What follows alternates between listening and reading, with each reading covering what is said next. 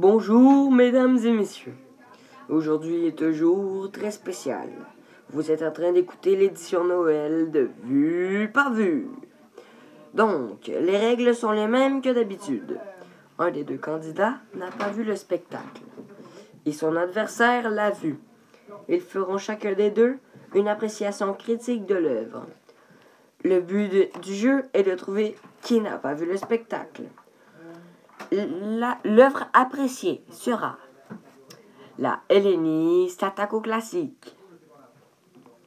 Le premier concurrent est Mohamed Tremblay. Il affrontera Alain. Que le jeu commence. Mohamed, c'est vous qui commencez. Bonjour. Premièrement, je veux féliciter tous les acteurs, entre autres Réal Bossé, qui est un de mes artistes favoris. Au niveau de la salle, elle était très originale et on avait beaucoup de place pour bien s'asseoir. Malheureusement, les personnes derrière voyaient un peu moins bien, car il n'avait pas d'estrade. Les effets sonores et l'éclairage étaient bien placés et bien contrôlés. Je trouve que tout au long du spectacle, ils ont respecté le thème de la commedia dell'arte. Par contre, certains passages étaient légèrement ennuyants lors du spectacle. Pour faire un bref résumé, les personnages principaux étaient deux amoureux qui ont une dispute et se séparent. Tout au long du spectacle, leur ami tente de les réunir de nouveau, mais sans succès. À un moment donné, ils se rencontrent et décident de dire à tous leurs amis qu'ils reprennent leur couple car ils sont tannés de se faire achaler. La plupart du temps, j'ai été surpris et amusé de ce qui arrivait. Les acteurs étaient crédibles, attachants, mais l'action se passait beaucoup souvent du côté jardin que du côté cour, ce qui est une grosse erreur.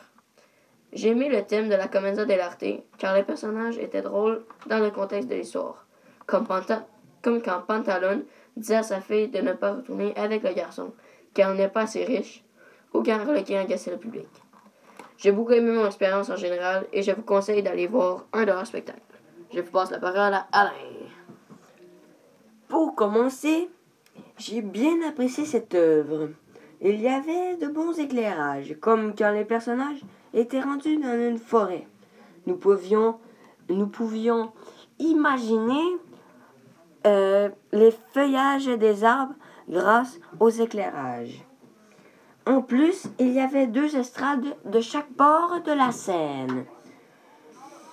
Mais il n'y avait pas de scène ordinaire comme dans les théâtres. Tout l'espace scénique était utilisé brillamment. Il y avait tout l'espace que le comédien avait besoin. Et oui, je me souviens. Il y avait un monsieur. C'était celui qui faisait les effets sonores, il me semble. Il y avait seulement un piano et quelques bruitages. Il était magistral, tout le temps bien coordonné avec les mouvements des acteurs. Parfois, il faisait des petites musiques d'ambiance pour rendre le spectacle plus divertissant. Pendant l'improvisation de 30 minutes, la plupart des règles fondamentales et des conventions de la commedia dell'arte ont été respectées. Sauf que parfois, les acteurs oubliaient de mettre le masque sans que le public le voie. Aussi, les masques n'étaient parfois pas les bons, comme quand ils utilisaient le masque du capitaine pour un Zani. Donc, rentrons plus dans les détails. En résumé, il y avait Pantalone, le maître d'Arlequin, et bien sûr Harlequin, qui sont partis déménager dans une nouvelle maison. Ils avaient comme bagage seulement un petit coffre de bois. Seul Pantalone savait qu'est-ce qu'il contenait. Il rencontrera une jeune fille et tombera amoureux de celle-ci. Mais elle n'aimera pas Pantalone, mais elle aimera Harlequin. Plus tard, ils découvriront que Pantalone était en réalité son père. Et Harlequin mariera la jeune fille. Aussi, j'aimerais partager que c'est une représentation remplie d'émotions. Pendant un moment, j'étais très content à cause d'une expression faciale qu'un des acteurs a fait. Ça m'a fait beaucoup rire. Une autre fois, j'étais vraiment perplexe parce que je me demandais ce qui allait se passer. Avec l'horaire sérieux, je me demandais ce qui se tramait. Quand j'y pense, les choix artistiques étaient super bien passés. Et tous les objets et les effets sonores, la minuterie placée sur le mur, ou de sorte que le public et les comédiens puissent la voir, les costumes placés derrière les comédiens pour que le show soit plus efficace, les costumes pour asseoir les comédiens placés devant les costumes, etc., etc.